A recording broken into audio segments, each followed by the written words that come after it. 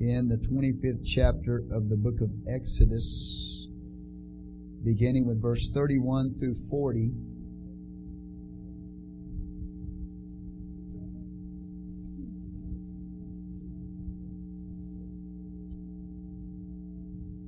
And tonight we're going to be teaching you on the menorah,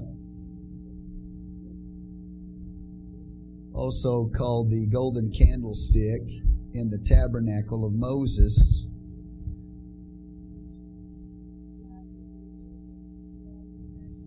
Amen. Praise the Lord. Exodus 25, beginning with verse 31.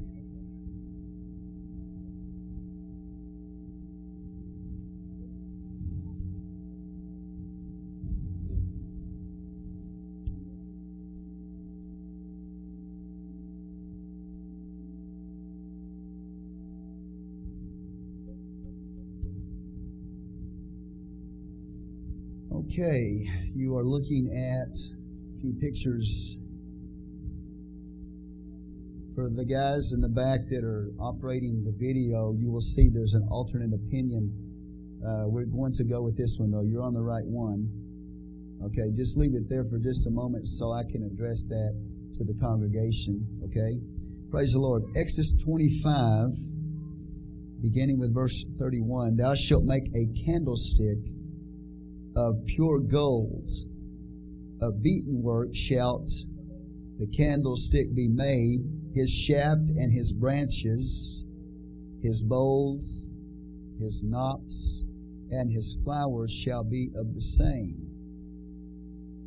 And 6 branches shall come out of the sides of it, 3 branches of the candlestick out of the one side, 3 branches of the candlestick out of the other side.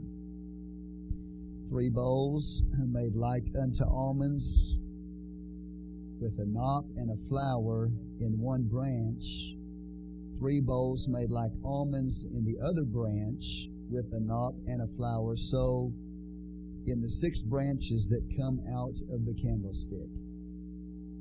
And in the candlestick, and this would be the center shaft. Okay, so the center shaft is called the same thing as the candlestick of menorah. So in the candlestick shall be 4 bowls made like unto almonds, with their knops and their flowers. There shall be a knop under 2 branches of the same, and a knop under 2 branches of the same, according to the 6 branches that proceed out of the candlestick. The knops and their branches shall be of the same, and it shall be one beaten work of pure gold. Thou shalt make the 7 lamps thereof, and they shall light the lamps thereof, that they may give light over against it. And the tongs thereof and the snuff dishes thereof shall be of pure gold. Of a talent of pure gold shall he make it with all these vessels. And look that thou make them after their pattern, which was showed thee in the mount. Let's pray. Father, we come before you tonight. We ask your blessing to be upon the reading of your holy word. I ask for your inspiration tonight to declare your word. Give us revelation, give us illumination upon the menorah tonight. We thank you, Father, for all that we will learn tonight. Help us, Father God, to apply it to our lives. In Jesus' name we pray. Amen. You may be seated in the name of the Lord. And let's go to Exodus chapter 40. You will find in Exodus 40 the location of the menorah or the golden candlestick. Now again, this is located in the Tabernacle of Moses, which was a type and a shadow of things to come. It was a type of the heavenly tabernacle. It was a type of the church of the living God, and ultimately a type of the Lord Jesus Christ. It means it's a picture. Everything in it's a picture of that which is going to come. So we can learn a lot about the church, about the Lord Jesus Christ, and about the heavenly tabernacle as we study it. Tonight, the golden candlestick or the menorah. It's really not a candlestick because it had oil in it and wicks in the oil. provided the light, not a candle itself. Okay, let's go to Exodus chapter 40, the location of it. Verse 24. Exodus chapter 40, verse 24 gives us the location of the candlestick.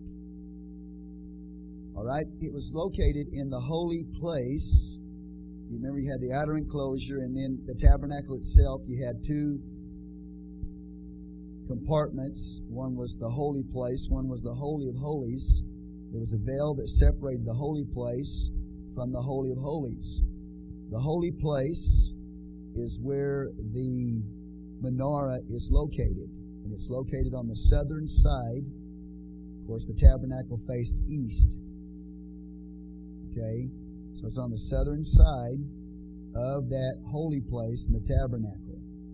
It tells us, verse 24, he put the candlestick in the tent of the congregation over against the table on the side of the tabernacle southward.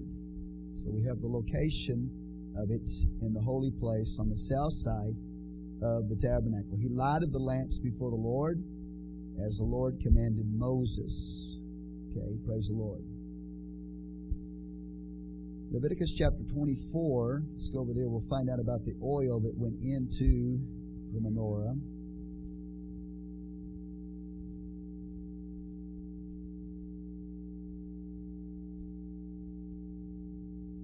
Beginning with verse 1, Leviticus 24:1. In the menorah itself, what supplied the fuel for the fire is olive oil. So Leviticus 24:1, the Lord spake unto Moses, saying, command the children of Israel that they bring unto thee pure oil of olive beaten for the light, to cause the lamps to burn continually without the veil of the testimony. So this is another location, indicator. It's outside the veil of the testimony in the holy place. In the tabernacle of the congregation shall Aaron, say Aaron, he is the high priest. He is going to order it from the evening unto the morning before the Lord continually. It shall be a statute forever in your generations. So the oil that goes into it is pure olive oil. Verse 4, he shall order the lamps upon the pure candlestick before the Lord continually. Okay, so we go over to the New Testament. Let me give you the scripture in John 8. Jesus says, John 8 verse 12, that he is the light of the world. So he fulfills this menorah. John 8:12.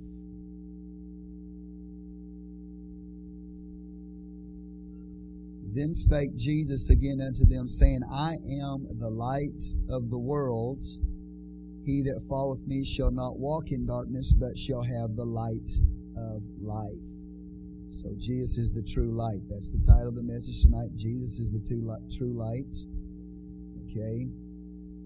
Let's go over to the book of Revelation. Revelation chapter 1 tells us also that the menorah, Revelation calls it candlestick as well, is also a type of the church. So Revelation chapter 1, let's look at verse 12. The Bible says John turned to see, Revelation 1:12, the voice that spake with me, being turned, I saw 7 golden candlesticks. See that? 7 golden candlesticks. It doesn't say that it's one lamp with 7 candlesticks on the one lamp. There are 7 menorahs that are seen here.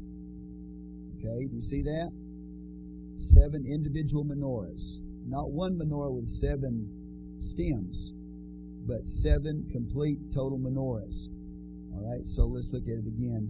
Verse 12, I turned to see the voice that spake with me, and being turned I saw 7 golden candlesticks, and in the midst of the 7 candlesticks, one like unto the Son of Man, clothed with a garment down to the foot, and girt about the paps with a golden girdle. All right, so we see Jesus is in the midst of those 7 golden candlesticks, correct? Okay. It describes him, verse 14, his hair were white like wool, as white as snow. His eyes were as a flame of fire. His feet like unto fine brass, as if they burned in a furnace. And his voice as the sound of many waters. He had in his right hand 7 stars, and out of his mouth went a sharp two-edged sword, and his countenance was as the sun shineth in his strength. When I saw him, I fell at his feet as dead, and he laid his right hand upon me, saying unto me, Fear not, I am the first and the last. I am he that liveth and was dead, and behold, I am alive forevermore. So when you talk about the menorah then, and Jesus standing in the midst of those 7 golden candlesticks, or 7 menorahs, we have a reference here to what? His death and his resurrection, correct? What does he say to them? Well, he says in verse 17 that he is the first and the last. I am he that, what? Liveth and was dead. Okay, so the menorah is going to speak to you of 2 things. It's going to speak of the death of Jesus, and it's going to speak of the resurrection of Jesus. Okay, he's standing in the midst of those 7 menorahs, and he tells us that he is alive and he was dead. He laid his right hand upon me, saying to me, Fear not, I am the first and the last. I am he that liveth and was dead. Behold, I am alive forevermore. Amen. And have the keys of hell and of death. Write the things which thou hast seen, and the things which are, and the things which shall be hereafter. Now, here's the interpretation of the menorahs. There, verse 20, Revelation 1:20. The mystery of the 7 stars which thou sawest in my right hand, and the 7 golden candlesticks. The 7 stars are the angels of the 7 churches, or they are the 7 messengers. An angel means messenger. So God has the 7 messengers of the 7 churches in His hand.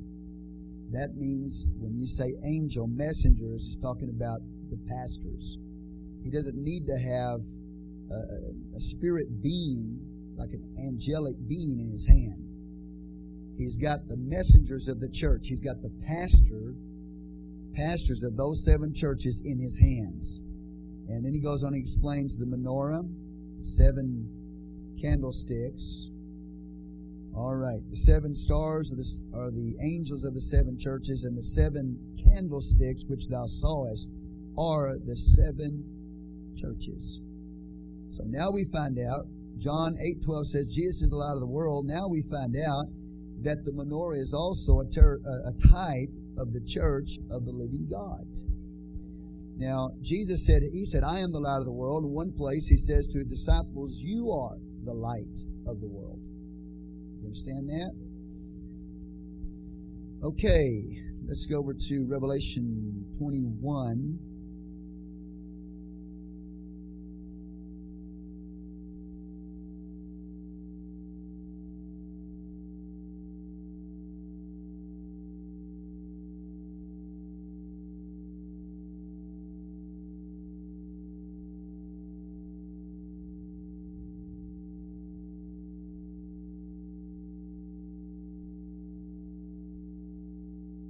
Okay, chapter 21, Revelation, verse 23. Revelation 21:23. And the city had no need of the sun, neither of the moon to shine in it. And the Lamb is the light thereof. So we see once again that the Lamb is the light of the city. Now go to Revelation 22, verse 5. There shall be no night there. He's talking about in that heavenly city, the New Jerusalem. They need no candle, neither light of the sun, for the Lord God giveth them light, and they shall reign forever and ever. So Revelation 22:5 says that the Lord God is the light. In Revelation 21:23, the Bible says that Jesus is the light of that city. Obviously, He is God. Okay?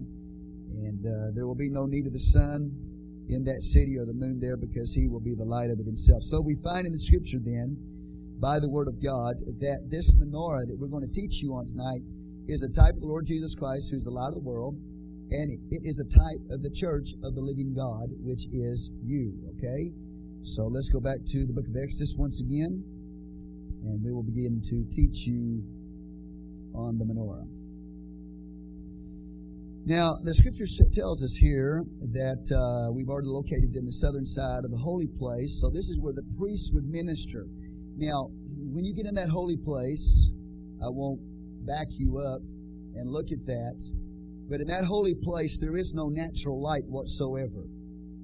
You had natural light in the outer court, the light of the sun. But as you moved into the tabernacle itself, there was absolutely no natural light that was allowed inside of that tabernacle. The only light of the tabernacle in the holy place came from this menorah, or this golden candlestick. And as I said, there was no natural light. Sunlight did not shine in that tabernacle. The light came from that menorah. And the light, or the fire that came from that menorah, that fire came from God Himself. Now, you will remember when they built the altar and they placed the sacrifice on the altar, the Bible says that the fire of God came from the most holy place where He was enthroned on the Ark of the Covenant. That fire came out of that most holy place from His throne. It ignited the sacrifice on the altar and consumed it. And when that sacrifice was burned up by the fire of God, symbolic of God accepting that sacrifice, the Bible says all the people fell and worshiped. So the power of God is demonstrated by His fire, by His light consuming that sacrifice. So God is the one who lit the fire on the altar of sacrifice, and it was from the altar of sacrifice that they got the fire for the menorah and the fire for the altar of incense. So this light, this fire, is not connected to natural fire or light in any form or fashion, because the original fire came from God Himself. So God is the one who supplied the fire that was on this menorah, and it was the only light that was in the tabernacle. No natural light, so it was supernatural light. If it was not for that menorah right there, as they walked inside the tabernacle, they could see absolutely nothing. They would be in complete and total darkness. But because of the light that God had supplied for them in this menorah, they were able to see in that holy place. They were able to minister in the sanctuary. They were able to see the table of the Lord, which we taught you last Wednesday night, the table of showbread, able to minister there. And they were also able to offer incense unto God, all in this light that would have been in a dark place. Okay? And this light, as I said, was supplied by God. It's really, you could say, God Himself. It is an attribute of God Himself. It is a manifestation of God Himself that you see on that menorah. Now, there are differences of opinions.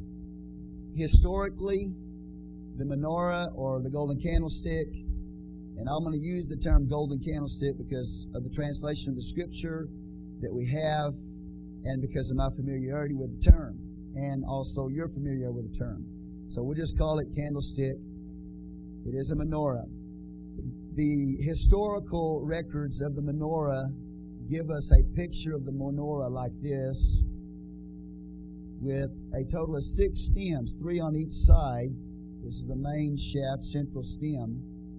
And these stems coming out of the side of the main shaft historically are always seen curved, going up into a 90-degree angle. You see that? Now, there is an alternate opinion, and it is this one here, that these stems coming out of the side of the main shaft of the menorah were running like this, diagonally. Okay? That comes, I believe, from Ramban. Probably not even saying his name right. But he wrote a commentary on the Old Testament. It's called in the Mishnah. And he depicted the menorah as looking like this. Okay? But all historical pictures of the menorah, including the menorah that Titus, there's a big picture of the menorah of Titus carried away, and it is always depicted this way. Okay? So this is what we're going to look at. We're going to look at it this way. I'm not saying it's impossible for it to look like this, but this is what we're going to look at. This particular picture of the menorah as to what it was, what the features were. This is the one we're going to go by, okay? And this is the one you see also up here on this picture. All right, do you see that? Okay. Now the Bible says, I've already read it to you, the Bible says that this menorah was made out of one solid piece of gold. Okay? Now, I want brother to go ahead and go to the next picture, and I want to show you some animation here. Let's look at, this is the animation. Okay? They took one solid piece of gold. The scripture says, we read to you, it weighed a talent. That's about 120 pounds of gold. They took that block of gold, 120 pounds of gold, and they made it out of that 120 pounds of gold without a machine shop. There was no machine shop used to build that menorah. Okay? So go back to the picture. They took that 120-pound block of gold and they hammered it out. The Bible says they beat it. Okay? So they carved it and they beat it with hammers. And so very, very elaborate, difficult process. Now, I'm going to give you something. I'm not saying this, it's not in the Bible. The Bible doesn't tell us this, but I'm going to tell you what the Jewish people say about the menorah. They said that when God told Moses to make that menorah, it was so hard for him to understand that God told him, take the block of gold, 120-pound block of gold, and throw it into the fire. And so Moses took that 120-pound block of gold and threw it into the fire, and it came out of the fire. God made it himself. Now, I don't necessarily believe that. Okay? Because the Bible says they beat it out.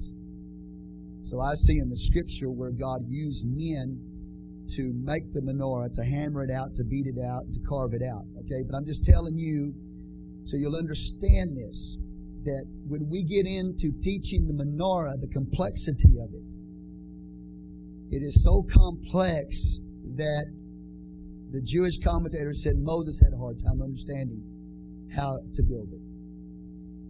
The scripture's clear, though. They took that 120-pound piece of gold and they hammered it out. Okay? They beat it and they carved it. Now, first of all, it speaks of Jesus' death. All right? We've got the gold being beaten. We've got the gold being hammered. Jesus' face was beaten. His back was beaten. All right? They nailed him to the cross with hammers. So when we talk about this one solid piece of gold weighing 120 pounds, number one, gold speaks of his deity. And we talk about it being hammered out. This is teaching you about what's going to happen to the light of the world when he comes into the world. He is going to be beaten severely. He's going to be hammered and hammered and hammered. And he's going to do that in order for you and I to experience light and life, which can only come from God. So, the beating of that menorah, hammering it out and carving it out, speaks first and foremost of the death of the Lord Jesus Christ. You with me so far? If you are, say amen. Now, we will get into this, but in this menorah, it looks like an almond tree. It was built to look like a tree, like an almond tree. And we'll have bowls here like this. That's a half an almond. We'll have a knob or a knop. That's a total almond. And then you'll have a flower. Now the flower will go on top of the almond, and the almond will sit inside of the half almond or the bowl. And the almond in the Scripture speaks of the resurrection.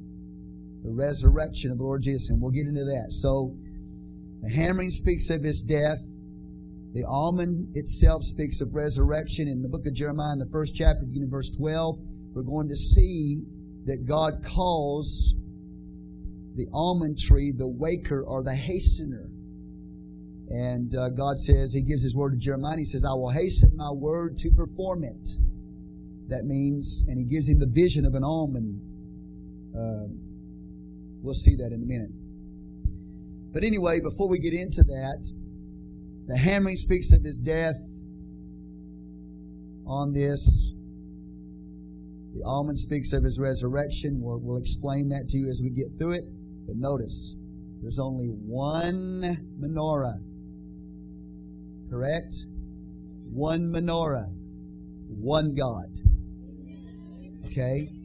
One God. There's not three of them in there. There's only one.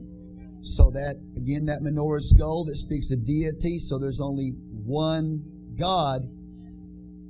Jesus said, I'm the light of the world, right? And in John, the epistle of John says, God is light. Revelation 21 says, the Lamb is the light of that city. Revelation 22 says, God is the light of that city. So Jesus Christ is God come in the flesh. Amen? One God. One light. Now,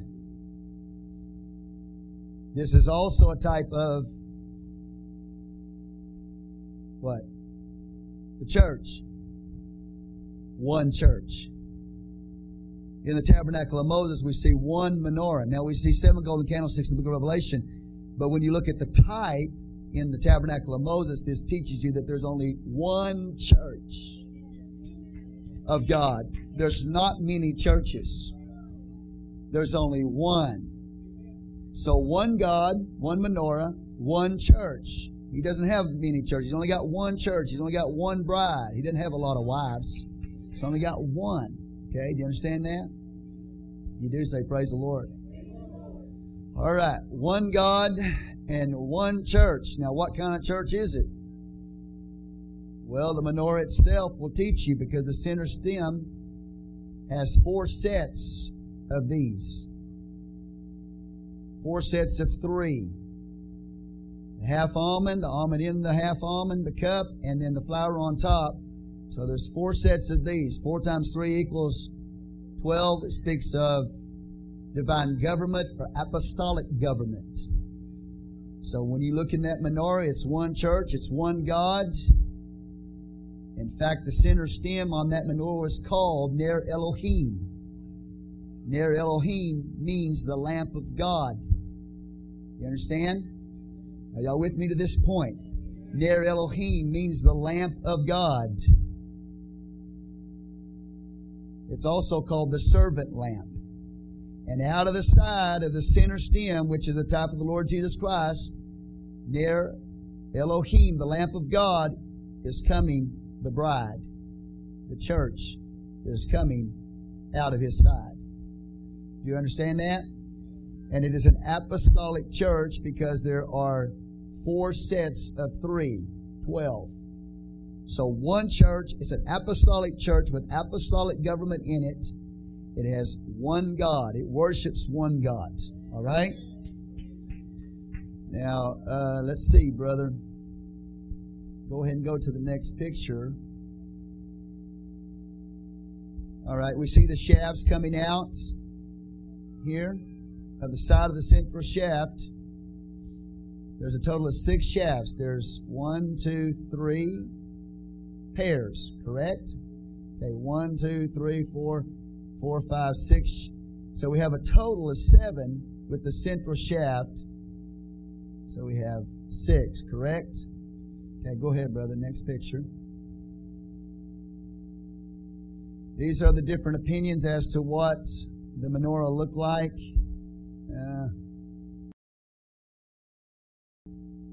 I don't know if any of them are right. But this one's probably the closest one because it says there's 3 of these, Anyway, go on to the next. I'm going to go off of this one. Okay, go ahead to the next. There's 4 of those in the central shaft. Go ahead. Okay, the branches, the knobs. Go ahead. Okay, does this have animation on it? No? Okay. All right. Go ahead to the next picture. Okay, we'll stop there. All right, that's fine, yeah. Okay, look up here, please, at this one. This one I'm going to use because I believe that this is very accurate.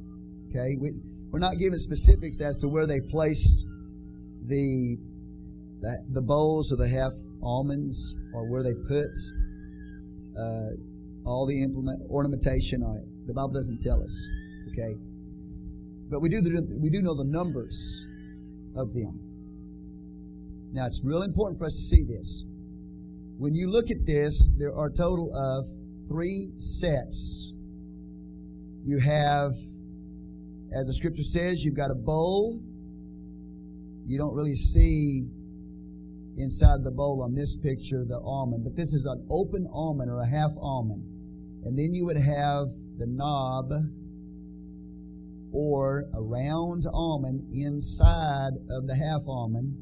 And then on top of that, you got the flower. Okay? An open flower. You have 3 total sets on each one of these stems. So you have 3 times 3 equals 9. 3 times 3 equals 9. 3 times 3 equals 9. 3 times 3 equals 9. 3 times 3 equals 9. 3 times 3 equals 9, right? So you got a total of 9 parts on each stem here. Okay? Are you with me so far? You have 4 sets of them in here, so that's 12. Okay, just go 6 times 9 is 54. Plus 12 equals how many? 66. Now remember that this is a menorah, so it has oil flowing in it. You have 66 total parts or pieces in this menorah. That speaks of the 66 books of the Bible that you have. So the way that we know that we have the complete Word of God, the 66 books of the Bible that we have, 39 in the Old Testament, 27 in the New Testament. One way we know we have the Bible, okay, the correct amount of books in it, is that we see it in the menorah. There are 66 pieces in the menorah. 6 times 9, remember? 6 stems here, 9 parts, 54, 12 here, 4 times 3. So 66. So we have the oil of God's Spirit flowing through all of these parts, okay, typically, which teaches us the 66 books of the Bible that we have are the books that are inspired by the Spirit of the living God. You with me so far? Okay. Now, when we look at this, if we have a total of 66 parts, 66 books of the Bible, then we have 1, 2, 3 knobs, okay, or almonds. Are you with me on this? 3, 6, 9, 12, 15, 18. And then 4 more. 1, 2, 3, 4. 4 more. 18 and 4 equals what? 22. 22 almonds. Each one of those almonds had the Hebrew letter on it. So there were 22 Hebrew letters, and on every one of those almonds or knobs was a Hebrew letter. And when the high priest walked into the holy place, the light would flicker from those wicks up here. It would flicker. It would reflect. The flickering light would reflect off of the garments of the high priest, the breastplate, the thummim, Urim and Thummim, which were two stones, okay, that determined the mind or the will of God. And lights and perfections, Urim and Thummim. When the high priest walked into the holy place and they wanted to determine the will of God, he would take the thummim out, and the breastplate on the ephod there would be on his chest, of course. And the light would begin to flicker supernaturally on that menorah in that holy place. It would bounce off of his breastplate and it would hit one of those letters. And God would use light like you would play a piano. God would use light as it flickered from here, reflecting off of here in the thummim, and it hit the letter, and God would spell out a message to the high priest, or His will to the high priest, in those letters that were on the menorah. So they could determine the will of God or get the revelation from God. Because light speaks of revelation. So you get revelation from God that way. So there's a lot of awesome things about this. Now, one thing I will tell you before I really get into the typologies and break it down is that 40 years before the destruction of the Temple of Jerusalem, when did the destruction of the Temple in Jerusalem take place? Does anybody know what year the Temple was destroyed? 70 A.D. In the Jewish Talmud, it says 40 years before the Temple was destroyed, the menorah in the Temple refused to burn. 40 years before the Temple was destroyed was the day that Jesus, or was the time that Jesus would have been around 30 years of age. So when the true light of the world came into the world, there was no need for the type, and the type refused to burn. And that's written in the writings. That's written in their own writings, the Jewish writings, okay? So when Jesus walked in John chapter 8, and He said, I am the light of the world. At some point while He was alive walking the earth, that menorah refused to burn.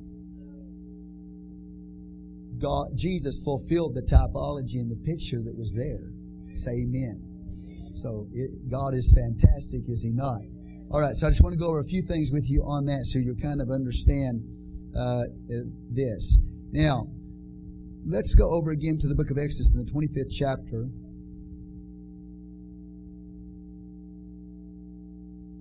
Verse 31, it says, you can follow along here. Thou shalt make a candlestick of pure gold, say pure gold, beaten work, so that we have that hammering. It speaks of the death of Jesus. Shall the candlestick be made. His shaft and his branches, his bowls, his knops, his flowers shall be of the same. Do you get that? So we have the bowl, a half an almond. We have the knop or the knob, which is a complete almond, the flower on the top. So we have an almond tree here.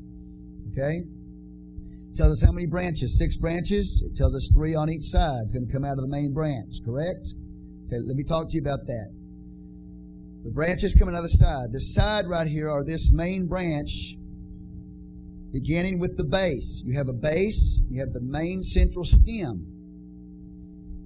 The base, the central stem of the menorah was also called a thigh. It's also translated loins, like a man's loins. So watch this. Out of the side. This central stem then is a picture of Jesus Christ. He's Ner Elohim. He's the lamp of God. He's the servant lamp, okay, as well. It's also called that.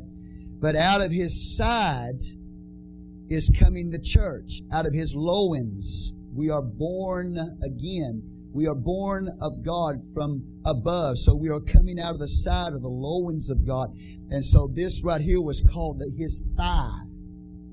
It's a picture of the bride. Remember when Jesus was pierced on the cross? Water and blood flowed out of His side, It was a picture. Remember Adam when he was put to sleep in the garden? What did God do when God put Adam to sleep? What did God do with Adam? He took a rib out of his what? His side, and He formed a woman, or the bride, His wife, for Adam. So when Jesus died on the cross and water and blood flowed out of His side, that's when the church or the bride or His wife was born. So when we look at this, then we see that Jesus is the central stem. He's the source, okay? He's our bridegroom, and we came out of His side when He died on the cross, fulfilling the type, Adam being put to sleep, Jesus being put to sleep. While Adam is asleep, His bride is produced. While Jesus is, when He dies on the cross, His bride is going to come out of that finished work. So we see then, again, His death, but this is also called His thigh. So we have a total of 6 branches coming out of this, and He's the central stem. He is the central stem. Okay, do you see that? Now on the top of each one of these stems, there was a bowl, and that bowl held pure olive oil. They put the oil in the top of it, okay? You see that? Then they would take and they would put wicks. Say wicks. You know what a wick is, right? Okay, remember, it's not a candle holder, a candlestick holder. It's a holder of oil. So they take that pure beaten oil and they put it in the top of those bowls, and the Bible says that they faced inwardly toward the main shaft. So this is a picture of the church. We're coming out of the side of the Lord Jesus Christ. He's the source. And notice that each one of these bowls on the top of the menorah are pointing in toward Him. You understand that? So that these represent His bride coming out of His side. We don't have our own light. He is the one who gave us our light when He filled us with the oil, or His Spirit. The oil is the type of the Holy Ghost. So when He fills you with the Holy Ghost, His Spirit, then He is the source of light. But notice, we don't have our own light. It's not about us. We're not talking about us. Our testimony is not about us. It's facing in toward the central shaft, each one of these. Notice this little hook, or this little spout right there. Notice they're pointing inward. So the church does not testify about itself. The testimony and the witness of the church is about the central shaft. It's about the Lord Jesus Christ. So He's our testimony. He's the one that we witness to, and He's the source of our light. So, as I said, each one of these had oil, beaten olive oil, placed in the top. And again, that oil is a type of the Holy Ghost, or the Spirit of the living God. Okay, say amen. Praise the Lord. Are you with me so far? Okay. Let's read a little further here. So 32, we have the 6 branches coming out of the side, 3 on each side. And then it tells us about the bowls and the almonds. Okay, the bowls and then the almonds. This is the parts and pieces, okay?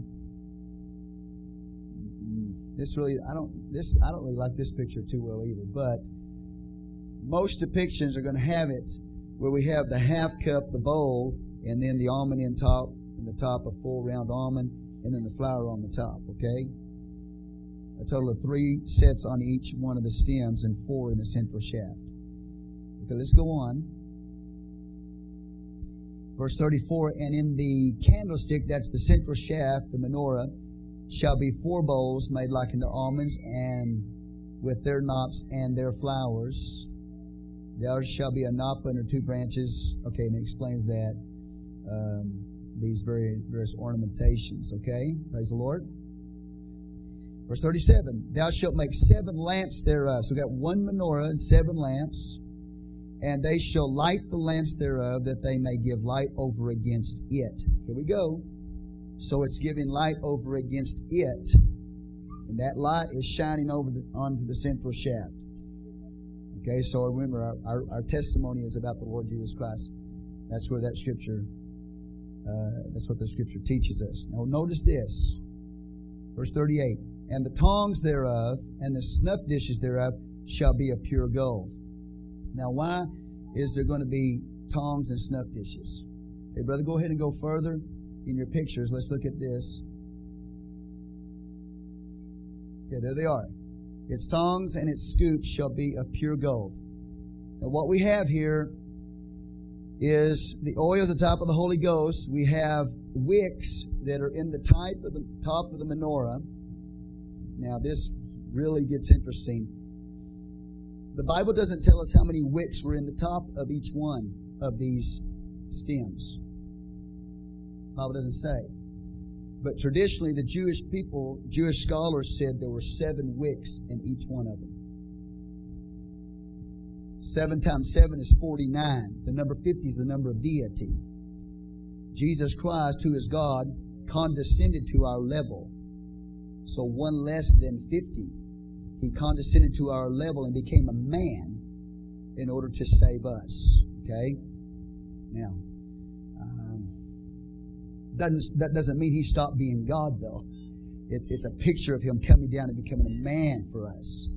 Obviously, being a man is not equal to being God, but He was God and man. Does that make sense? Okay, so anyway, I don't know about that. But I know this for sure. There were wicks that were placed inside of the bowls. Now watch this. You have the oil in the bowl at the top of the menorah. And by the way, they're all the same height. Okay, same height. Oil inside the bowl with a wick inside the oil. So that means the wick is in the oil that's in the bowl, and the oil is in the wick. That makes sense? The wick is in the oil, and the oil is in the wick. And the oil is the type of the Spirit of God. The wick is you. The wick is you. Ultimately, it's Jesus Christ, okay? But when you talk and apply it to the church, the wick is the church. Now listen. Why is there need for tongs and snuff dishes? Because Aaron the high priest has to dress that lamp. He has to go and he has to cut, or he has to trim the used portion of the wick. He's got to trim it off. He's got to cut it off. And he's got to put it in this scooper here that holds those wicks, or the ashes of those wicks. Now, I've done some study and I have read that they took the ash after they cut it, trimmed it, and put it in a spoon, that they literally put them in gold boxes. They were called snuff boxes. So that the used portion of the wick was kept inside of gold snuff boxes. Now let me explain to you what's going on here. And the high priest goes in there daily and he trims the wicks. Because if you don't trim the wick, all you'll have is smoke. You understand? So first of all, let me bring it to you so we'll understand. We have to have the Holy Ghost in us. The oil is in the wick. So you have to be full of the Holy Ghost. Right? How many pieces in each stem? 3 times 3. 9 pieces in each stem. So 9, how many fruit of the Spirit are there? Galatians chapter 5 talks about the 9 fruit. Really, it's 1 fruit, but anyway, for the sake of understanding. 9 fruit of the Spirit, Galatians 5. Love, joy, peace, long-suffering, gentleness, goodness, faith, meekness, temperance. Against such there is no law. So there's a total of 9 fruit of the Spirit corresponding to the 9 pieces on each stem. 9 fruit of the Spirit, the Spirit of God. You talk about the fruit of the Spirit, you're talking about the character of God. 1 Corinthians chapter 12 talks about 9 gifts of the Spirit. Say, gifts of the Spirit. Those gifts of the Spirit are in the church and they demonstrate His power, or they manifest His presence. Okay? 1 Corinthians 12. Real fast. Go there. What is that menorah a type of? It's a type of the church, right? So we have the fruit of the Spirit, 9 fruit of the Spirit, which is the character of God. 1 Corinthians chapter 12.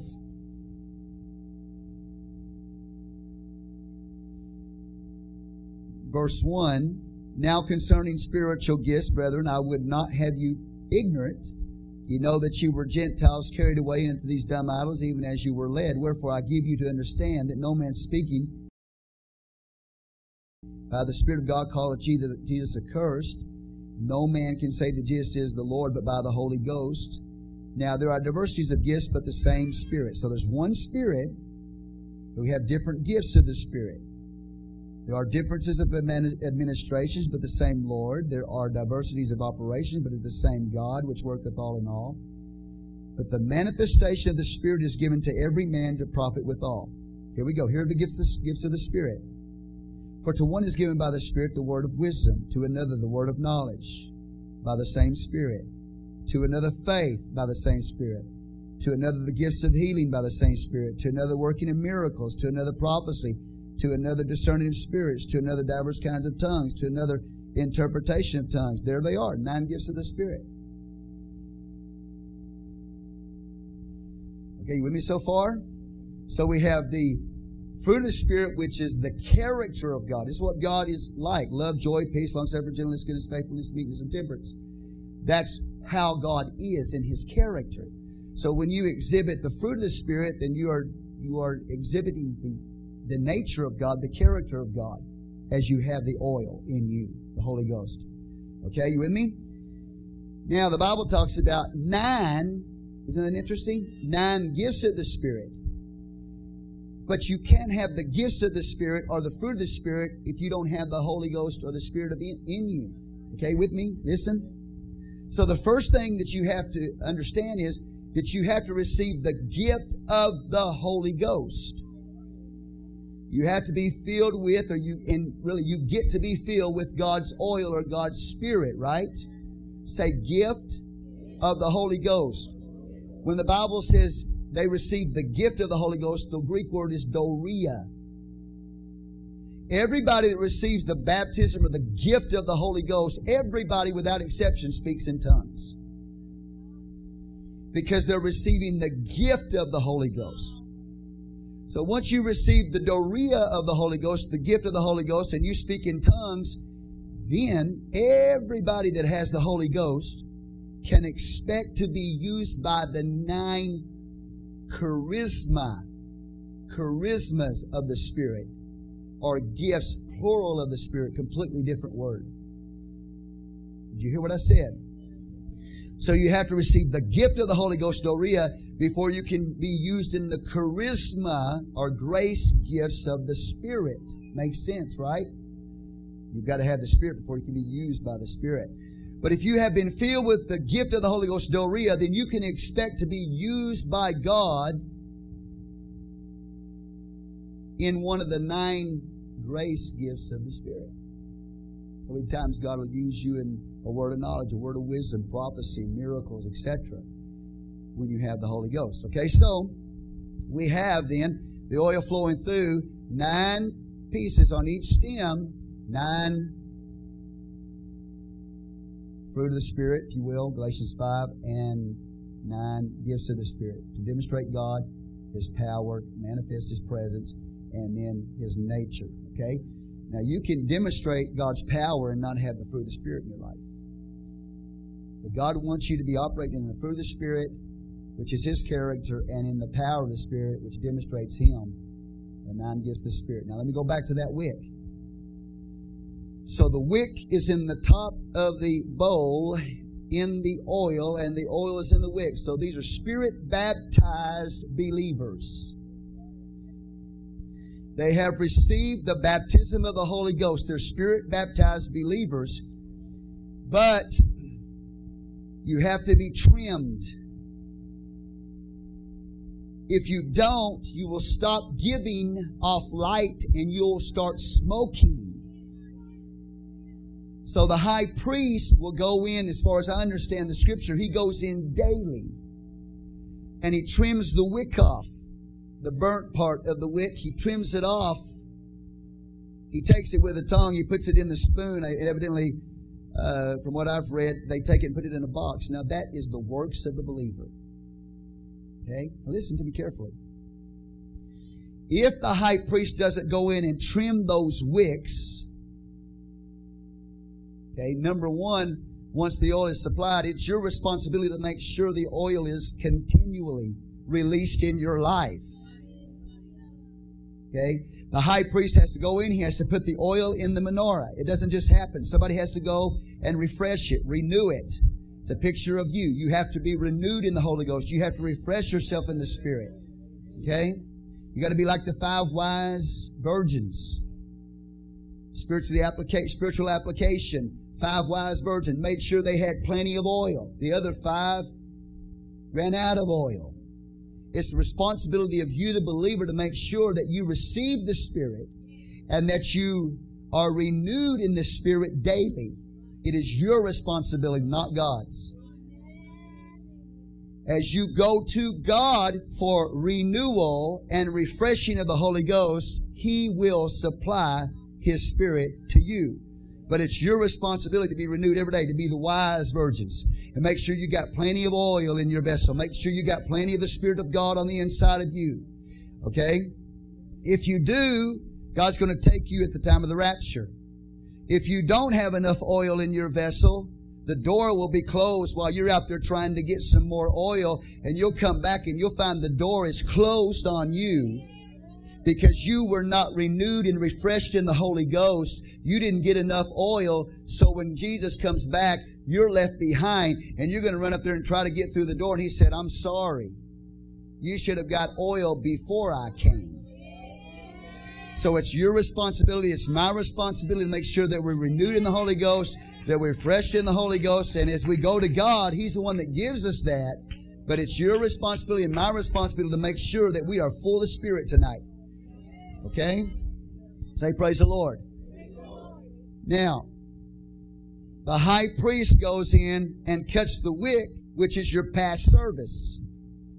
If you start relying on what you did Sunday for God, you're smoking tonight. Which means your light is not burning very brightly. Amen? So the high priest trims the wick, the old works. The wick that has burned in the past speaks of past works. So he trims that off. And so when the Lord comes in His church, not me, when He comes in His church and He walks the aisles of the church, it's not just here in this building, but on a daily basis, He walks into your life and He trims the old works off of your life. He trims off what you did the day before for Him. And He takes that past work that He's cut off and He puts it in His gold snuff box of remembrance. So He never forgets the works that you have done in His name. They're stored in the gold box of His remembrance for you, so you'll be rewarded in heaven. But you cannot live on past experiences in God. You've got to get a brand new experience every day of your life. And there is competition for that. Your jobs are competition. Sports can be competition. Every pursuit of life can be a competition for your service to God. And if you're not careful, you can get so busy in this world that you have absolutely nothing as far as service unto God. But you have to remember that everything that you do in the name of the Lord Jesus Christ, something you did in the past, you can't live on that today. You can't live on Sunday's experience. You can't live. You've got to have a brand new, fresh renewing of the Spirit. And as the high priest comes in your life daily, he's going to trim that old work off of you, put it in his snuff box of remembrance to reward you. But he wants some brand new service. And what's beautiful about this wick is that as long as it's full of oil, you never see the wick. You only see the fire that's burning the oil off of the wick. But if ever that oil is not what it should be, you start seeing the wick. And if you start depending on past light or past service, you will become a smoking lamp. And you are not going to produce or burn a pure light. And you need that light. And I need that light. In Numbers chapter 4, the Bible talks about when they carried that lamp through the world, they covered it in blue,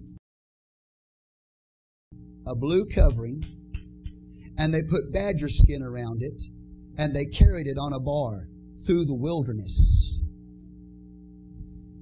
It's a picture of our need of light and our light to burn brightly in this world. As we travel this world, it is to be transported with us wherever we go. And we should be in this world. We should be a bright light. You are the light of the world. Jesus said, I'm the light of the world, but He is the light in you. And you're witnessing and you're testifying of the glory of God as you go through the world. And you're serving Him. And your light should be burning bright tonight. It should not be smoking. The world needs to see a bright testimony of the Lord Jesus Christ. You need to be a witness. I need to be a witness. I need to testify of Him. And it needs to be a bright light for them to come to the Lord. But at the same time, you need that light burning bright inside of you so you can see all the defilements in the world that are trying to get on you. Because as you and I go through the world, we're surrounded by what? Darkness. You're the light in the midst of that darkness, and you've got to have that light. You have to have light for yourself to be able to see the darkness that's around you. What is in that darkness? What is it that's trying to defile me? What is trying to corrupt me? What enemy is in the darkness? I need to be able to see the enemy that's in the darkness that's trying to destroy me. I need to see the dirt of the defilement that's trying to get on me. My light has to be shining bright, not just to be a testimony to Jesus Christ, but so it can reveal to me as I go through the wilderness what's in the dark. These are holy things. These are sacred things. And if your light's not burning bright, you're going to go through the world and it's going to get dirt all over you and you won't even know it. You'll be defiled. There'll be enemies attaching themselves to them. And all of a sudden you've lost your walk with God because you did not replenish the oil. And you relied upon a past service for God. And so today you don't have a burning bright light. And so that's why we have tongs and we have snuff boxes. Now listen to me carefully. In the book of Revelation, go back over there real fast.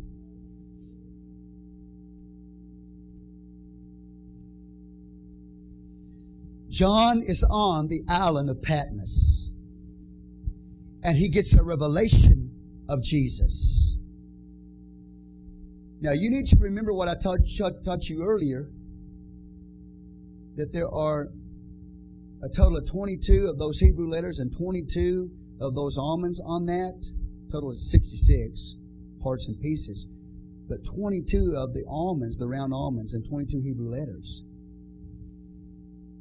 If you take the central shaft that's got 4 away, that leaves you 18. 6, 6, 6. So any church that doesn't have Christ as the center of it, any person that doesn't have Christ as the center of their life, is going to produce 666 or an antichrist system. So it is important that you have the central shaft in your life as the source of oil flowing in and through you to make sure that you do not succumb to the spirit of this age called the Antichrist. Because you leave him out the central shaft, who's 4 of those 3 is 12. All you have left is 18, 666. We go to the book of Revelation, we see that John is on the Isle of Patmos, the place of his killing. That's what the word Patmos means. It means the place of his killing. The place where he died. Not physically, but spiritually.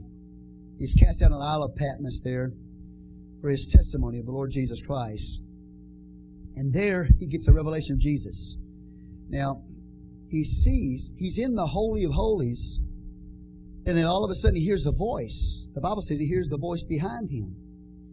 So John is standing in the Holy of Holies. He's standing in the throne room. And all of a sudden he hears the voice behind him. And it's not coming from the throne. It's coming from the holy place. And the Bible says as he hears the voice behind him, he turned to see the voice that spake to him. And he said, being turned, I saw the Son of Man.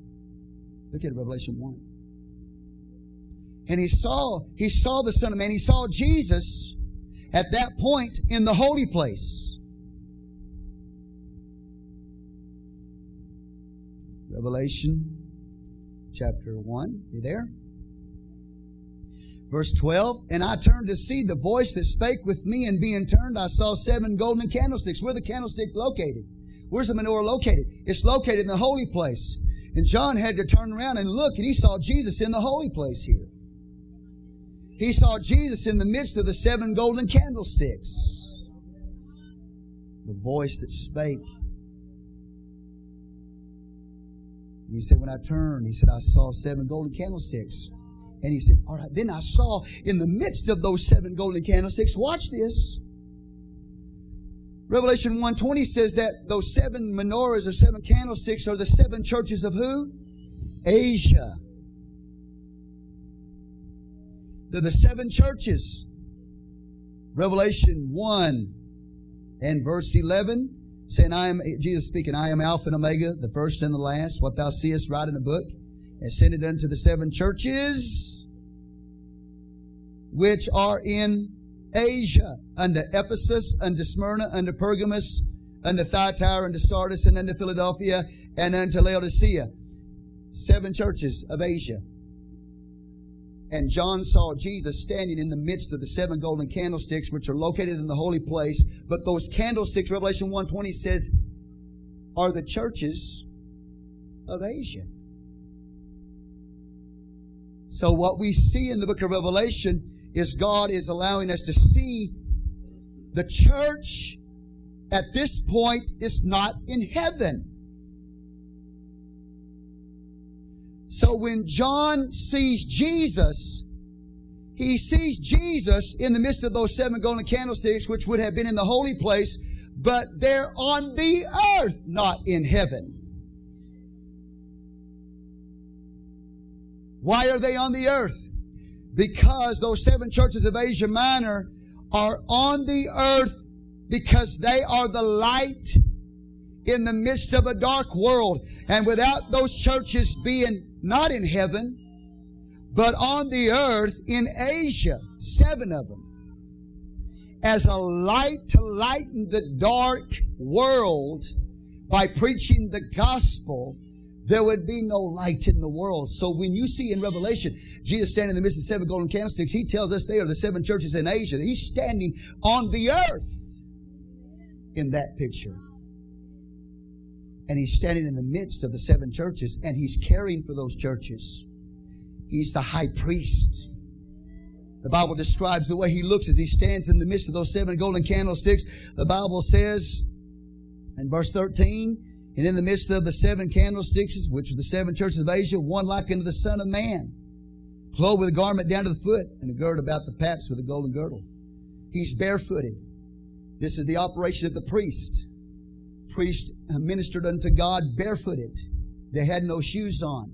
So when you see this revelation of Jesus, He is a priest after the order of Melchizedek in the midst of the churches who are where? On the earth. The Bible says He's girded about the paps, that's His chest with a golden girdle. His head and His hair were white like wool, as white as snow. His eyes were as a flame of fire. What's He doing? He's standing in the midst of the 7 golden candlesticks, the 7 churches, as the high priest. He's the great high priest. And His eyes are as a flame of fire. And what's He going to do? Revelation 2 and 3, He's going to walk among those 7 churches, and He's going to reprove, He's going to rebuke, He's going to call many of those churches to repentance. He's going to also speak of approval, and He's going to praise some of them. So here He is in Revelation as a high priest walking in the midst of those golden candlesticks, Revelation 2 and 3, and He's trimming the wicks. He's reproving. He's cutting off things that are causing the light to be smoky and removing it from the churches. To some of the churches, He has much reproof. To some of the churches, He has little reproof. To some of the churches, He has great approval. To some of the churches, He has little approval. But He's walking in the midst of those churches that are on the earth that's supposed to be testifying of Him, approving, praising as the high priest, or reproving and correcting the believer.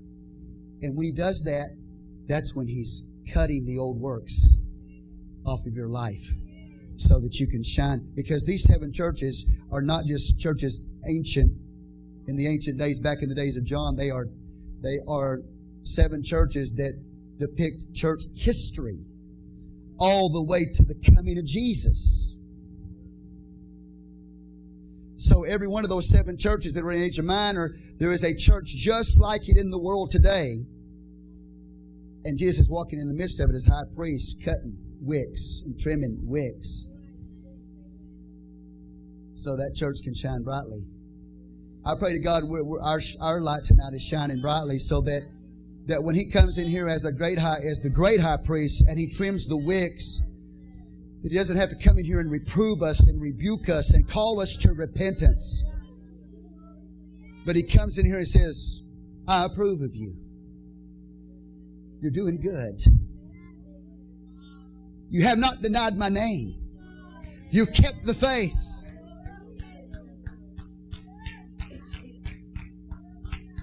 And so He remains in the church that's on the world, that is the light in the midst of a dark world, a testimony of Jesus Christ. He remains in the midst of that church, working as a high priest, trimming those wicks so that we will continue to burn bright. And as long as you and I continue to be true to Him,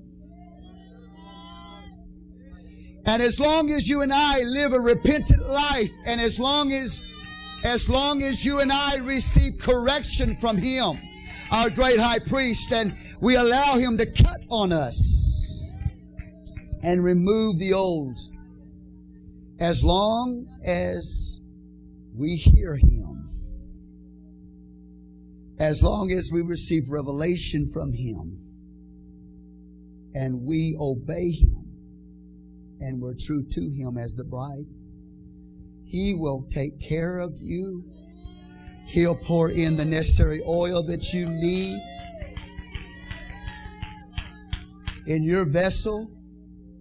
But if and at any point we no longer listen to Him, we no longer receive correction, we no longer obey Him, or we cease to be true to Him, He removes us. Revelation 2 and verse 5. To the church of Ephesus, He had many good things to say to them as the high priest went into the church. Many good things to say to them. Revelation 2. He says in verse 2, He said, I know thy what? Works. You're the wick in the menorah. I know thy works, He says, I know thy labor, I know thy patience, and how thou canst not bear them which are evil. He said, number 1, I know your works and your labor, and He says your endurance. The word patience means endurance. The word patient doesn't mean you're sitting back doing nothing. The word patience means you're actively involved, you're overcoming, you're enduring. He said, I know your works. He said, I know your labor. I know what's coming off the wick. It's a bright light. He said, I know your endurance. He says, and how thou canst not bear them which are evil. See, the people in the world, they want you to be a part of their group. They want you to be there and, party with them and talk to them all. No, our witness is about not ourselves. It's about Jesus Christ. And until you become a born-again believer, we can't fellowship with you. We can witness you. We can testify to you, but we can't fellowship with you. And people don't understand that. He says, I know. And he's saying this. He's happy about it. He says, I know you cannot bear them, people which are evil. Them. He says them. He didn't say their works. He said them. Thou hast tried them. You put them to the test, which say they are apostles and are not, and hast found them liars. He said to this church, you got around some preachers that claim to be apostles, and you found out they weren't true apostles of Jesus Christ. He said, you put them to the test, and you found them to be liars. He's praising them. He's approving them. He said, hast borne and hast endurance, and for my name's sake hast labored and hast not fainted. You haven't quit serving me faithfully. You served me faithfully. You haven't fainted. You haven't quit. You haven't given up.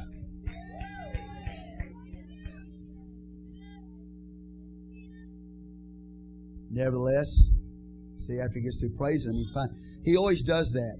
He always starts out with finding the good in them. Of course, there's one church he can find no good in. But he always starts out, if he can find good in you, he's going to find it. As a high priest, he's going to find it. He's going to look for it. He's going to say, hey, this is right. This is good. This is right about this church. But here is where it's wrong. So he starts out, he doesn't start out by telling you how bad you are. He starts out by telling you how good you are. When you're shouting, woo, praise God, I'm an apostolic. Hallelujah. I'm a true apostolic. I haven't been deceived by false apostles. I'm a true apostolic. I'm a part of the apostolic government. The central stem has 12 pieces on it. Apostolic church. We're not talking about a denomination. We're talking about a church that's built on the foundation of the apostles and the prophets, Jesus Christ Himself being the chief cornerstone. Doctrinally.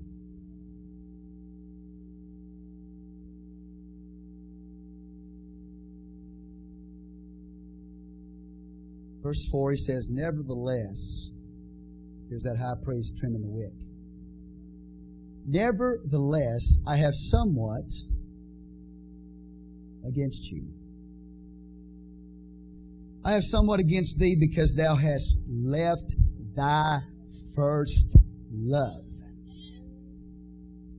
You were in love with Jesus. You were devoted to your lover. He was the central stem from whom you came out of. You are His bride. There was a time He said, you were true to me. You were in love with me. You were loyal and committed to the covenant. He says, but you have left your first love. Nevertheless, I have somewhat against thee because thou hast left thy first love. Remember, therefore, from whence thou art fallen. He said, I'm going to give you an opportunity. I'm going to tell you what's wrong with you. And then I'm going to give you an opportunity to get back, to get right. He said, I'm going to give you an ability to repent.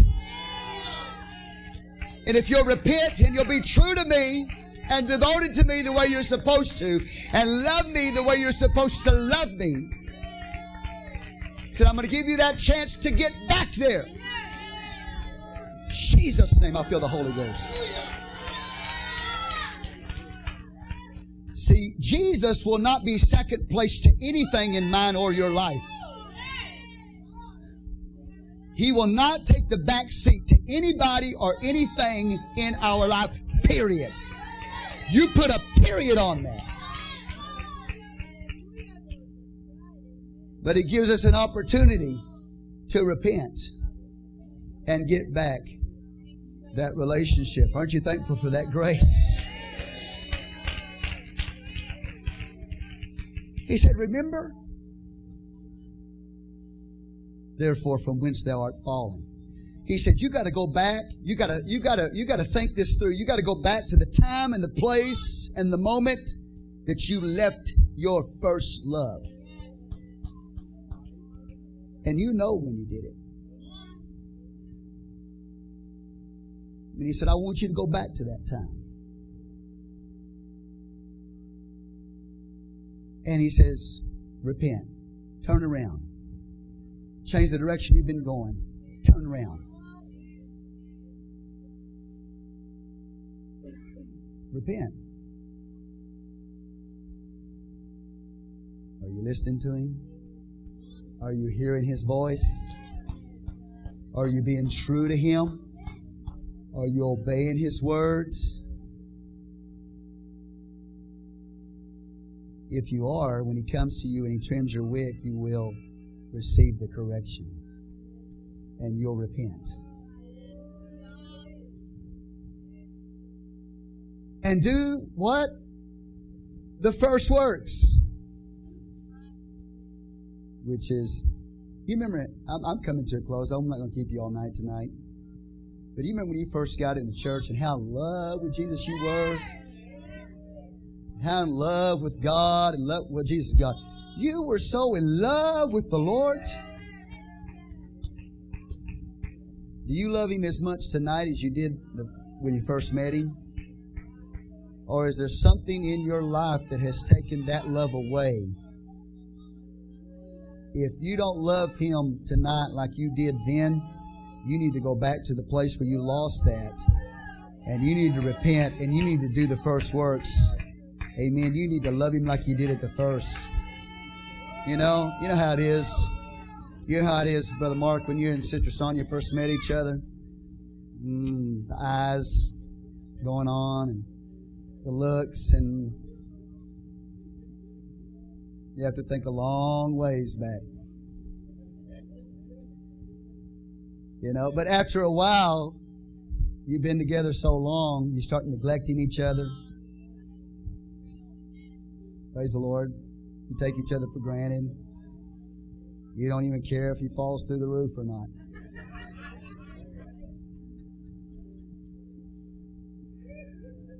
Praise the Lord. I was up there yesterday, or day, I think it was yesterday. I was up in the attic and I was lighting pilots of my the heaters in my house. Getting up there lighting pilots, and I had one heater that wouldn't work, wouldn't come on, and it come to find out it didn't need lighting. It was an automatic pilot. But then come to find out something was wrong with the board and it was messed up. But in the process, I was fighting with the covers of the thing and trying to put it back on, and I fell right through my ceiling. It wasn't my whole body, thank God. But my leg went through, and I have the marks to prove it. And here I am, I'm up there, and I'm in a little bit of pain, and I look down there and those my beloved. What happened here? Looking down, not even looking up at the sky, see where her precious husband was. Looking down at all the dirt that had fallen and all the insulation that had fallen, and get the vacuum cleaner. I didn't hear one time, "Are you okay, honey?" And I still haven't been asked that question. Just come down from there and fix the hole in this roof where I slap you. Look what you have done to our house. It wasn't quite that bad. So, after a while, it goes both ways. Praise the Lord. Slam her finger in the door. You hurt the door? It goes both ways. But I promise you, that first love, you couldn't do enough for that person. You went out of your way to pamper them. I got some men with their head hung down right now. Open the doors for them, all that stuff, right? And now, praise God. You left your first love. So it's very hard to maintain your first love.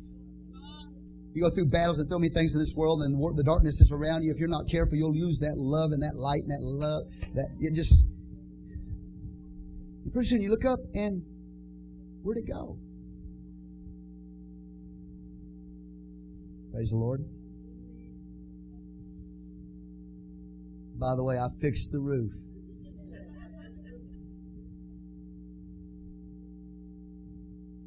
Amen. The good news is, just like you can rekindle your love. Now, I know some of you are at a point in your marriage where you don't think that you can rekindle that love. But I'm telling you, you can. Because the Bible lets you know if you'll repent and go back and do the first work, start treating her the way she's supposed to be treated, start loving her the way she's supposed to be loved, and maybe she'll start asking you how you are when you fall through the roof. But if you're not loving her the way she's supposed to be loved and taking care of her the way she's supposed to be taken care of, then if you fall through the roof, she's probably going to clap. She's probably going to, I wish the whole body would have come through. But you can rekindle your love in your marriage. Yes, you can. It may be long and far gone, but it can be rekindled. But you've got to go back and do what you did before. So Jesus is telling us today that you got to go back and you got to rekindle that love and that fire, that passion that you had for Him. When it came time to go to church, you couldn't wait. After you left Sunday, you couldn't wait to get back Wednesday. Because His presence, you just loved Him so much, But if you're not careful, time will go by. Pretty soon, I got to go back to church tonight. I could be doing some other things. I'm really busy. And, you know what I'm saying? Is the fire still burning? You still have the passion? Are you in love with Him tonight? Can it be seen in your works? Is my light burning bright enough tonight for you to be able to tell when you look at my life that I really do love Him? Or when you look at my life, do you just see smoke? And you need to ask yourself that same question. Because at what time we neglect this relationship and we neglect Him and we lose our first love, at what time, if we refuse to hear Him and repent and be true to Him, the Bible says in verse 5, He says, remember therefore from whence thou art fallen, and repent and do the first works, or else I will come unto thee quickly, and will remove thy candlestick out of his place, except thou repent. He said, I'm going to completely take it away. So it's important for us to allow the high priest to walk into our life and to cut the old service. The prayer I prayed tonight is not going to get me through the rest of the week. The high priest is going to be there cutting it. And he'll take that and he'll put it in the gold snuff box of His remembrance, and it'll be there. But I need renewing and refreshing of the oil every day, and I need the high priest who is seen in the book of Revelation walking in the church that's on the earth as high priest, doing the work of trimming the wicks. And I thank God for that. And you need to thank God for that. But I'm also thankful for the times when He can look at my life and say, you got that right. You're missing it over here, but you got that right. Aren't you glad that you're not just totally off? There is a little bit right with you. Maybe a little bit right with me. And if there's a little bit right with me, that means there's something there left for Him to work on and work with as He cuts the wick. Then I burn brightly. I will testify, and I'll be a true witness for Jesus Christ. And And as I go through this dark world, as I'm traveling in the wilderness, typically I will be able to see the darkness that's around me that's trying to destroy me. Let's keep the light burning bright. How many of y'all want to keep the light burning bright?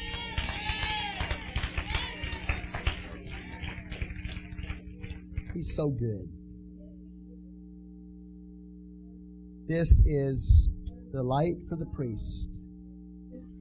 The priest minister in the tabernacle. As I come to a close, I will say this. In Numbers chapter 4, I believe it's beginning with verse 10. You'll have to check the verses on it. But they took that, as I said, they took that menorah and they covered it in blue, and then they covered it in badger skin. So it pictures, number one, of the Lord from heaven. And number two, because it's a type of the church, the menorah is a type of the church, it speaks of your source is the Lord from heaven. But they took and they covered that blue. They covered it with badger skin. So there's no beauty or comeliness that we would, though natural, the world and the natural does not look at Jesus and say, oh, how beautiful He is. And you need to remember this as well. When the world looks at you, they see badger skin. And there's no beauty in the church when they look at you that would make them want to desire to be a part of the church. Listen to me. The beauty of this light is its operation in the sanctuary. But we are to carry that beauty to a lost and dying world that's surrounded by darkness. But when they look at you, they don't, they're not beautiful. They're badger skin.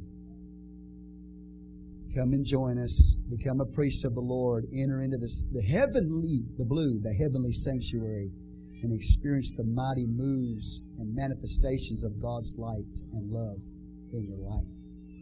And it'll be beautiful to you as well. Holiness is not beautiful to the world. It's beautiful to priests that minister in the heavenly sanctuary.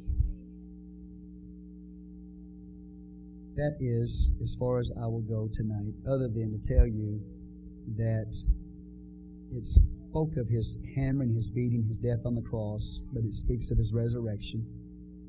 And it's a resurrected Lord that is in the midst of the church. Are you glad tonight that if you hear Him, obey Him, and are true to Him, He's going to come into your life as He was in the midst of the 7 golden candlesticks, 7 churches, taking care of them, upholding them, protecting them in the dark world. Because He's alive tonight. He's not dead. And His church is not dead. His church is alive. And I close by referencing the almonds on this almond tree, the almonds on this menorah. They speak of resurrection. In Jeremiah chapter 1, Jeremiah gets a vision.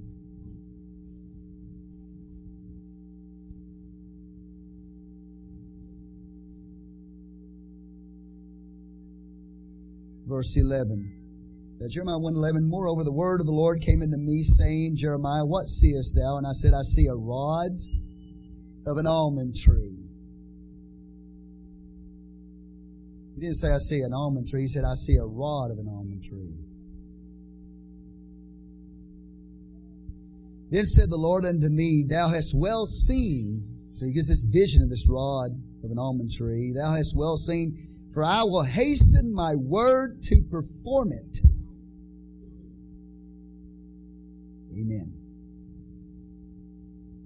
So he says the vision of the almond rod of the almond tree is a type of hastening. He said, I'm going to hasten my words. I'm going to do a quick work. I'm going to hasten it. I'm going to wake it up. I'm going to do a quick work. The almond tree is called the waker. Say the waker. because it's the first one that wakes out of the death of winter. It's the first one that buds as it comes out of death. In fact, it buds so early, sometimes in Jerusalem, it buds even in January. You can go and look at an almond tree and it's budding in January and the other trees are dormant still. God is saying it's the resurrection tree that's come out of the death of winter. That candlestick, that menorah, was placed on the southern side of the holy place, which speaks of, in the Scripture, all directions speak of something spiritually, and it speaks of warmth and blessing. How many know when you get a south wind blowing, it brings warm air? You get a north wind blowing, it brings cold air. It's placed on the southern side of the tabernacle, it speaks of warmth and blessing. And so, that's where that almond tree, that menorah is. And the picture is, it's the first one that wakes up. It's the resurrection tree. And that's why He says, this rod that you have in your hand, He said, I'm going to hasten my word. I'm going to quicken it. It'll be like the almond tree that wakes up from the death of winter. So it speaks of resurrection. Go to number 17. I close.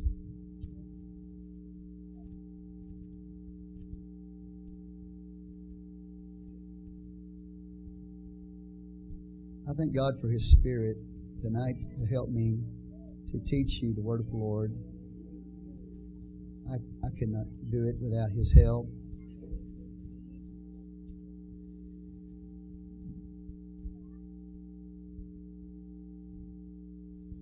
Number 17, before I do that, number 16, we have a problem.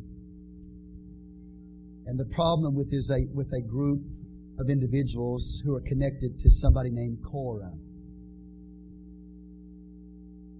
And Korah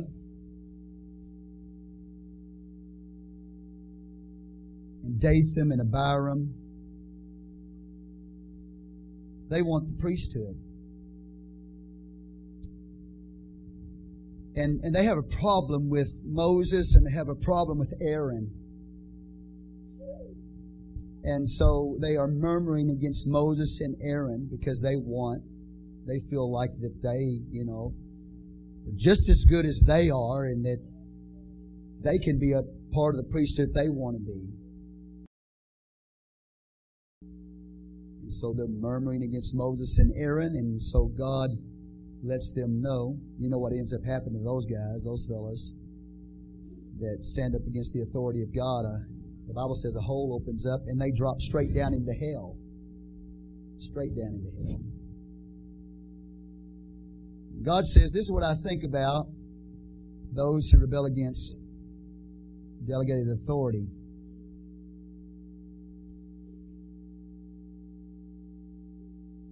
So He took them down. I'm not going to read all the passages.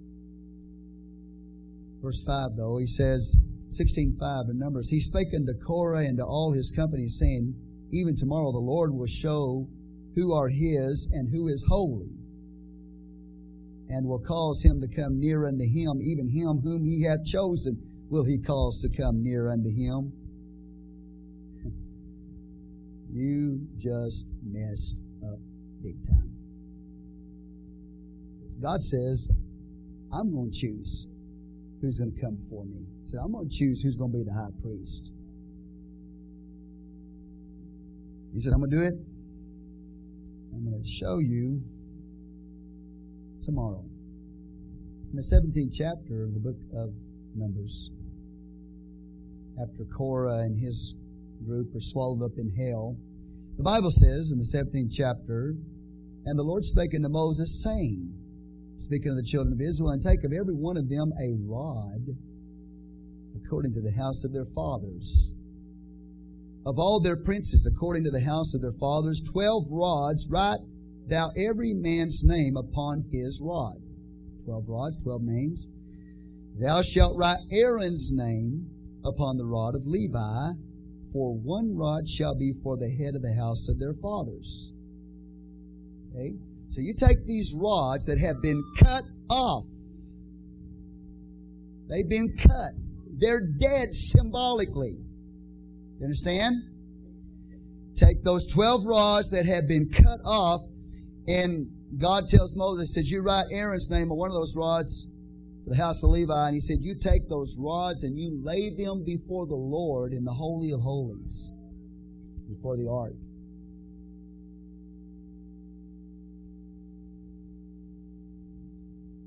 Verse 4, thou shalt lay them up in the tabernacle of the congregation before the testimony, where I will meet with you.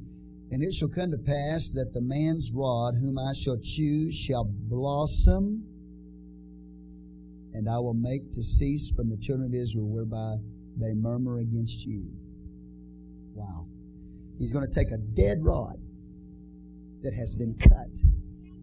And God says, you lay it before my throne. He said, I'm going to resurrect it. I'm going to resurrect it from being cut off. I'm going to resurrect it from the dead. And so Moses does that. God says, I'm going to cause it to blossom.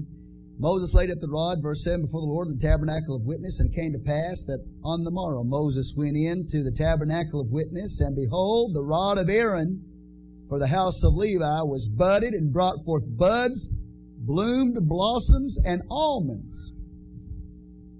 There it is. Buds, blossoms, and almonds. Right on that menorah. Can you imagine that? Can you imagine what Moses must have thought when he walked into the hole right before the Ark of the Covenant, and he looked down there, and Aaron's rod that had been cut off, that had been dead, supernaturally came alive by the power of God. And it blossomed, and it had buds, and it had almonds on it overnight. Resurrected from the dead. God says the one that has been cut off that was dead but was made alive supernaturally is the true priest of God. And it's going to shut the mouth of everybody that murmurs against that. And who is that talking about? Ultimately, it's Jesus Christ. He's the great high priest, the true that was cut off, that was dead, but was raised supernaturally from the dead. He is the true priest of the Lord. And anybody that rebels against Him is going to have experienced in their life what Korah did.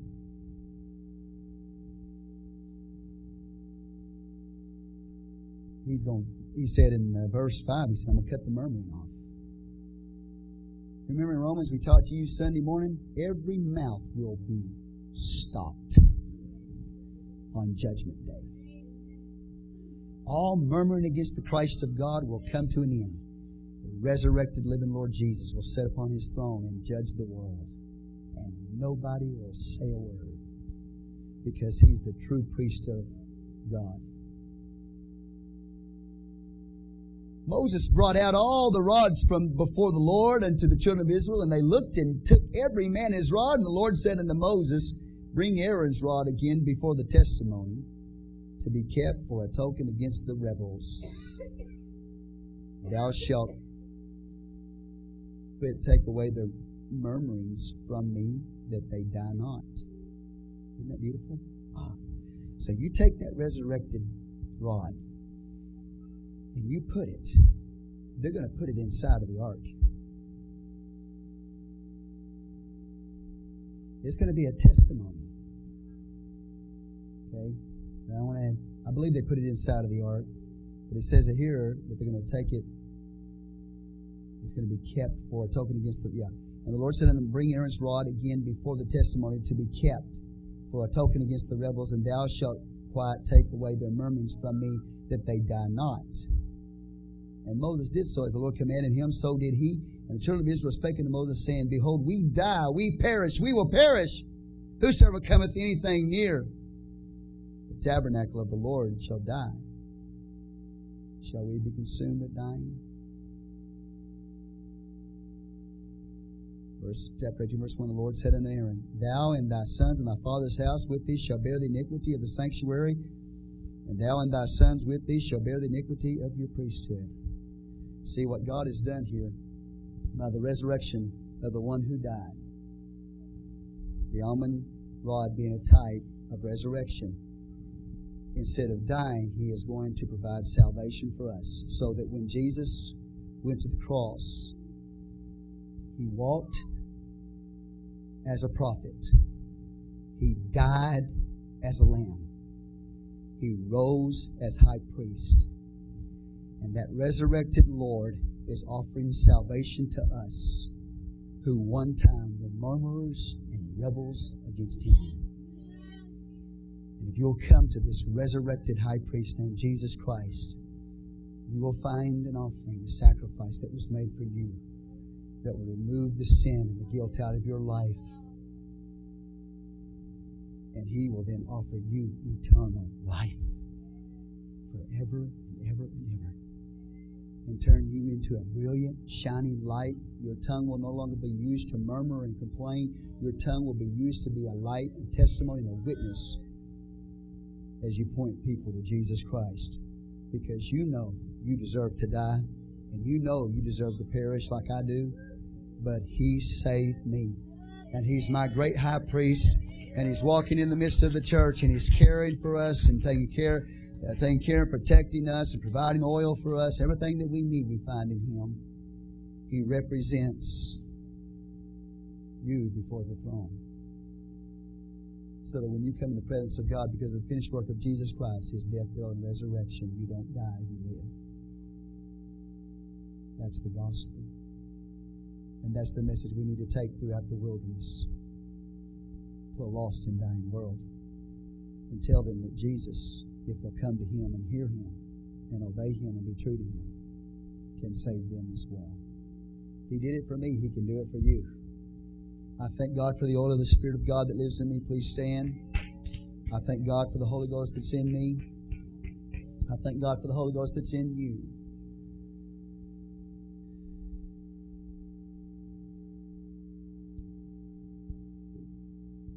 We love Him because He first loved us. You say, I love God. Really, all you can do is love Him back. Say, I love God. No, I love Him back. That's really all I can do, just love Him back. Because I know I deserve to die. But God provided a Savior for me. Father, I thank You tonight. Lord Jesus, let this church in Odessa, Texas, be a church that shines brightly, always testifying and witnessing of You. We renew ourselves in the Holy Ghost. You've told us to be filled with the Spirit, so tonight we come for You, the one who supplies it, and we receive from You that oil of Your Spirit. God, fill us to the full. We would be the wicks in the oil and the oil in the wicks. We would be submerged and baptized in the anointing of Your Spirit. That when we speak, it's not just words, but it's a word that is anointed by Your Spirit. Lord, thank You for trimming the old works off of us. We may shine brightly tonight. And I'm thankful, Lord, that a bruised reed and a smoking flax Thou wilt not quench. But tonight You'll walk in the midst of this church, and if there be anybody that is bruised, or anybody that is smoking only, that You'll remove the old, dress the lamp, pour in the oil, let the light burn brightly in them once again. It is not Your desire to quench it if we're willing and obedient. Lord, You do not have to relight the menorah. It's already been lit once on the day of Pentecost. On the day of Pentecost, when they were gathered together in the upper room, You poured out the oil of Your Spirit into them, each individual in the church. You filled them with that oil, and cloven tongues as a fire set upon each of their heads. showing everybody that they were filled with the oil and now had been lit by God. Now, Father, there are many who receive the baptism of the Holy Ghost, your presence in their vessel, and there is no cloven tongues of fire on their head, and they wonder why. The answer, Lord, is that you lit it once in heaven, and it has never gone out. It was not just for the early church, Lord, but it was for the church all the way to your coming. Each individual tonight, Lord, must be the wick in the oil and the oil in the wick, spiritually ignited by your fire. Let us burn bright and let us be on fire for you each and every day of our life. Let this church be a witness unto you. In Jesus' name.